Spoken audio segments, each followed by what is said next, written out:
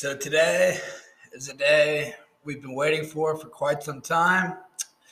A great leader in our world, one of the most important leaders in our world, has had to address, us as a group of people. We didn't know the exact timing. A lot of different things have been going on in this climate. And finally, at a little delayed time than some might have expected, this great leader, this important figure in our lives, addressed us. And that is Jake Fromm, who is officially declared for the 2020 NFL Draft. And that's there's a whole bottle of emotions to unravel with this. So we're going to go Jake Fromm, talk a little bit about the Cade story because that's too absurd to not dive into. And then we'll get into a Yom story, but this might run a little longer. But here we go.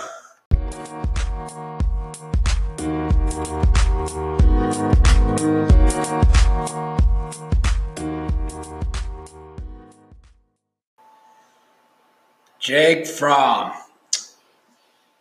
winner of the Rose Bowl, led us to a national championship in his first season, pushed 2 5-stars away, Justin Fields, who was in the playoff this year, obviously it was nasty, and Jacob Eason, coming off his worst season to date, far and away, and his best game of the season in the Sugar Bowl, far and away,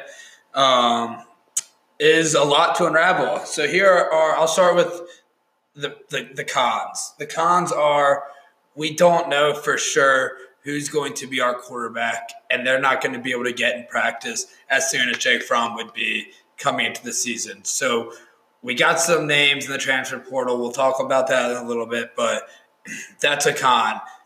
Losing that rapport with these young receivers, Don Blaylock, hopefully he'll be healthy early enough in the season next year. I think he will be. But most importantly, obviously, George Pickens. Losing that rapport that he had built with a year with them, that trust, that's something that's going to be hard to replace. Him working along James Coley for another year, that's something that's going to be hard to replace, especially if we don't change our offense with a grad transfer coming in. That's a big question mark right there. And there's no denying, it wasn't a great season, but the dude's talented. He's smart as hell. We'll never forget that 3rd and 7 check with Sony Michel that went 40 yards in the Rose Bowl. He's been consistently safe with the ball. I know, he wasn't against USC this year. That was why we lost. Was 3 of his picks were his fault, besides the one that went through Tyler Simmons' hands. That's neither here nor there, but hasn't been great. But this season particularly, but he is overall very good with the ball. He's safe with the ball, and he's a leader. People gravitate towards him. He's handled adversity well, and those are just some intangibles that we're going to kind of be missing hard with Fromm. So that's the biggest cons, and I don't know. He's been the staple of the Kirby Smart era for the past 3 years and the 3 biggest years. So I won't forget sitting in the student section, 2017, September, or I guess it might have been late August at that point. App State game, Easton goes down on the second drive, and Jake Fromm came in, and we all were behind Fromm. I'll take credit. Not credit, but I'll be honest. I was not completely sold on him because I thought Easton. It was too bad for Easton because he got hurt, and we don't know what could have been. People know my opinion on that. I wasn't ready to count him out. I thought he had a fine freshman season and would have had a full second year to prove himself. But Jake Fromm took that job for himself, and he owned that job, and he kept that job for a reason. So that's that's been a staple. And then obviously the Justin Fields situation, that's probably Kirby's biggest blemish because the way our offense is run, Justin Fields just makes sense, and we needed to. Fromm did what he had to do. It's hard. It's such a hard decision where I don't blame Kirby, but hindsight's 2020, and that's a 43-year-old coach at the time making a decision to stick with his guy. So those are the cons. The pros are if Kirby will get his hands a little bit off this offense, open it up, run some of the same stuff we've been doing, get a guy with legs, Derek King. That'd be awesome. Put your name in the portal, brother. If not, Newman from Wake. He was a stud. And get him right in. We've already been in contact with him. Chase Bryce coming from Clemson, athletic as hell. Ed Wall's the one who showed me him first. Well, also shout out to Eddie. But, I mean, we're going to have a pick of the litter of transfer quarterbacks, ones that are more athletic, ones that are more inclined to use the benefits of an RPO, of a read option system, of a opening it up spread system than Jake Fromm really took advantage of. Because I've been saying this, I don't think I remember Jake Fromm pulling it one time since, I don't know, the one time I can truly remember him pulling it is 2017 when we destroyed Tennessee, and he pulled it for that 11-yard touchdown run. That was it. That's the last time I remember. So yeah, I'm excited. I'm excited. I'm disappointed. I'm unsure. I'm confident. I'm a whole bottle of emotions that I don't know. But again, in Kirby, I trust. And yes, but speaking of Tennessee, I have to touch on Cade Mays. So bizarre move. I'm sorry. I get the whole wanting to play with your brother thing. You should have done that 2 years ago when you committed. You knew that's where your brother was going to go. This whole sue situation, this whole lawsuit situation is a complete joke. It just kind of shows sort of what this family is about, that they waited to sue the University of Georgia for this incident after he had committed, for an incident before during his recruitment, and then 2 years later, after he'd already played an 11-game season, played in big moments, played in the Sugar Bowl, and said bright things are for the future. 10 minutes after he decides to put his name in the transfer portal straight towards Tennessee, he goes and his family files a lawsuit. Obviously, they're trying to get immediate eligibility for a hardship, but that's complete bullshit. So I'm not going to lie, lost a lot of respect for him, but if there's one position I'm not worried about, as the Sugar Bowl showed, it is our offensive line. We have Brody Jones coming in, especially after Auburn's O-line coach resigned today. I think he's going to be a lock. Van Prant's coming in. I mean, we're Tate Ratledge coming in, but we also already have Truss, Jamari, Trey Hill is going to be there. We're going to be fine on O-line. I mean, Ben Cleveland, we're going to be – our O-line is the last position of worry. So that's sort of the state of the Dogs right now. Of course, this all happens 2 years to the day of 2nd and 26, January 8th. In 2 years, I might just take an Ambien and sleep the entire day no matter where I am. I might just get in my car, park it in some field, and take an Ambien and sleep for the entire day so I don't have to deal with the bad news in live time. And I can just soak it in the next day when it's not all in my face because, January 8th, do not serve the Bulldogs well. But, again, in Kirby I trust. The world's not ending. We'll be back. I'm not worried at all.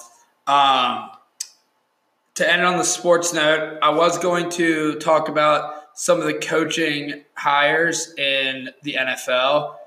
The Georgia news today that came down like a fucking hailstorm. I mean, this team, this program, you go from a week of getting Darnell, beating Memphis at Memphis, just your guys going off, Mikael Sherman going off, just a week, Sugar Bowl win, a week of just greatness, to then this week of blowing another lead against Kentucky. Jake Fromm leaving. I mean, at least Monty Rice stayed this week, so that's good. But it's just the cardiac Dogs. But in Kirby, I trust. I stand by that. And go Dogs. I was going to talk about NFL coaching, but I'll save that for the next one because I do have some very opinionated statements about certain coaching hires in certain places. But I'll save that for the next one. But once again, in Kirby, I trust. I hope in Kirby we all trust. And go fucking Dogs. Okay, I got to go into some more detail about this Cade Mays story. This shit is absolutely ridiculous. I mean, can you imagine being so fucking stupid? You somehow get your finger chopped off in a metal folding chair? Like, have you never sat in a goddamn chair before? And how fat does your finger have to be to get stuck in it? And then how dumb do you have to be to then slice it off? The image of Cade Mays' dad's finger just popping off across the room and like fucking angels in the outfield, Sam Pittman diving, open arm extended to like catch it, shove his finger in ice. Like, I don't know what he did with the scraps, probably fed it to Uga. And like them being like, oh, it's okay. Like, when we're missing my finger, but my son likes you enough. We're going to come to Georgia. Then 2 years later, he's like, looks down at his finger. He's like, shit, you know what? I missed that little part of my finger. Like, damn it. Like, my son needs to play first at Tennessee right now. He needs immediate eligibility. Like, if I had my finger back, my whole life would be different. Like, dude, you're a fucking idiot. You're a fucking idiot who got your finger cut off in a fucking metal chair. Like, that's all. Like, that's so dumb. Like, you shouldn't even have, like, file a lawsuit because, one, you're not going to get anything from it. You think stupid-ass Cade Mays' dad is going to be able to fight the general counsel that the University of Georgia has. Good luck with that. And two, all you've done is publicize that, one, you're a scumbag for trying to get this media eligibility and some cash from UGA. And two, you're just a fucking dipshit. And, I mean, if you're going to get your finger cut off by a metal chair at a recruiting event, you kind of have it coming. And I don't want to say you deserve it, but you kind of fucking deserve it. So that's what my thoughts are on Cade Mays' dad's finger flying across the room like a Jose Altuve belted ALCS Game 7 home run. Just out of here. Now for a little yaw. Disclaimer. I fucking love Fiji. It is one of my favorite places I've ever been. The people are amazing. Take this for what it is, but I have a cut on my hand for being a blood brother of the tribe there. So that probably wasn't the safest thing I've ever done, but I'm neither here nor there. I haven't died yet, so I don't think that's going to kill me. But I love Fiji. I love the people. I love the country. It's beautiful. The mountains, the rivers, the beaches, the diving. It's all incredible. But one thing that could be a little bit improved was the healthcare I received in Pacific Harbor. So I wake up the last morning of our time in this village, and next thing I know, again, this is the yawn portion. So for those of you who don't want to hear some graphic details, adios, amigos. But I wake up and I'm feeling fine. Maybe an hour after I'm awake, I'm like, shit, something's not right. I go to their essential toilet, which is a porta-john, and start vomiting everywhere. And it's like brutal. And then it's both sides. And then I'm just like a fucking cannon out both sides. And I can't like do anything. Like my eyes are watering. There's like 12 fucking kids who like need my like leadership. Like I'm being paid to lead them. And I can't even stand up because of everything coming out of my mouth and coming out of my ass. It was absolutely foul. So then I get put in a Jeep because they're like, okay, no shit, we can't raft you down the damn river. Like you're going to want to destroy our canoe, or kayak, or little inflatable kayak is, I forgot what we call them, but ducky. You're obviously going to destroy and stain the hell out of that, which is just gnarly. And like, I need to go get healthcare. Like I'm fucking dying. So I ride in this Jeep with a girl who was also sick, not nearly as sick as me, but it made me feel even worse because I was like, damn, this girl was also sick. Like I need to like help her out. Like, fuck. And meanwhile, I am just dying. And of course, this Jeep ride, I have to have the windows cracked, and I'm like putting my head out to like roll down the windows of this Jeep because we're coming out of the mountains of Fiji. And let's not say it's a Manhattan streets. They're pretty rocky and not very much paved at all. So there's dirt roads. They're like rocky and bumpy coming out of the mountains. Like every bump, I'm like having to squeeze my ass cheeks together and like hold my stomach to make sure I don't yak, or I just have to screw down the windshield, the manual window roller down there as fast as possible to like hopefully not yak with this person's car. But at that point, I was just dying. I finally get to this hospital, and I'm like, I've already probably lost like 5 pounds. Face as white as a ghost. Other people saw me and they're like, holy hell, you look like shit. I was like, oh, you think? I had to pay like $8 Fijian to like to like sit on the ground in the public Fijian bathroom to just continue to explode out of both ends. And I'm like, I don't know what I have. I'm just like dying. I'm literally dying. And finally, we go to the health clinic, and it's me and this girl, and I'm like, take care of Kendall, make sure she's okay, make sure this girl's okay. And I'm like, oh, and she's like, Thomas, I'm like not feeling great, but like you are really sick. I was like, no. And then like I'm like about to explode again, and I'm like, is there a bathroom? And the very nice, very sweet Fijian medical lady, I don't know if I can call her a doctor because I don't know if she was a doctor. She then takes me back, and she's like, oh, yeah, come on. And I'm like, okay, can we hurry this process up? Like, I'm fucking dying. And walks me outside of the medical clinic and points to the field outside. Not a bathroom, but a field. And I can't even question it because at this point I have to yak everywhere. I'm like holding everything in. Luckily, this was only one side of this time, but I'm on my hands and knees in this field, throwing up like a sick rabid dog, and people are staring at the random tan Southern American kid sitting in like moon dance gear in this random field, just throwing up everywhere, just pointing at me like, what the hell is this? And I'm just like dying. I'm like, what am I supposed to do? I'm just sitting there just like, look, I asked for a bathroom and I was given a field. I can't say no to the damn field. I'm not going to puke all over their office.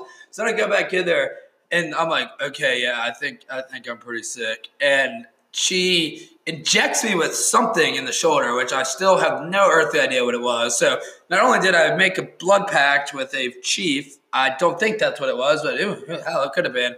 I don't regret it because I'm still part of that village. But I also got injected with something. I have no idea what it was. And then they gave me a bunch of pills and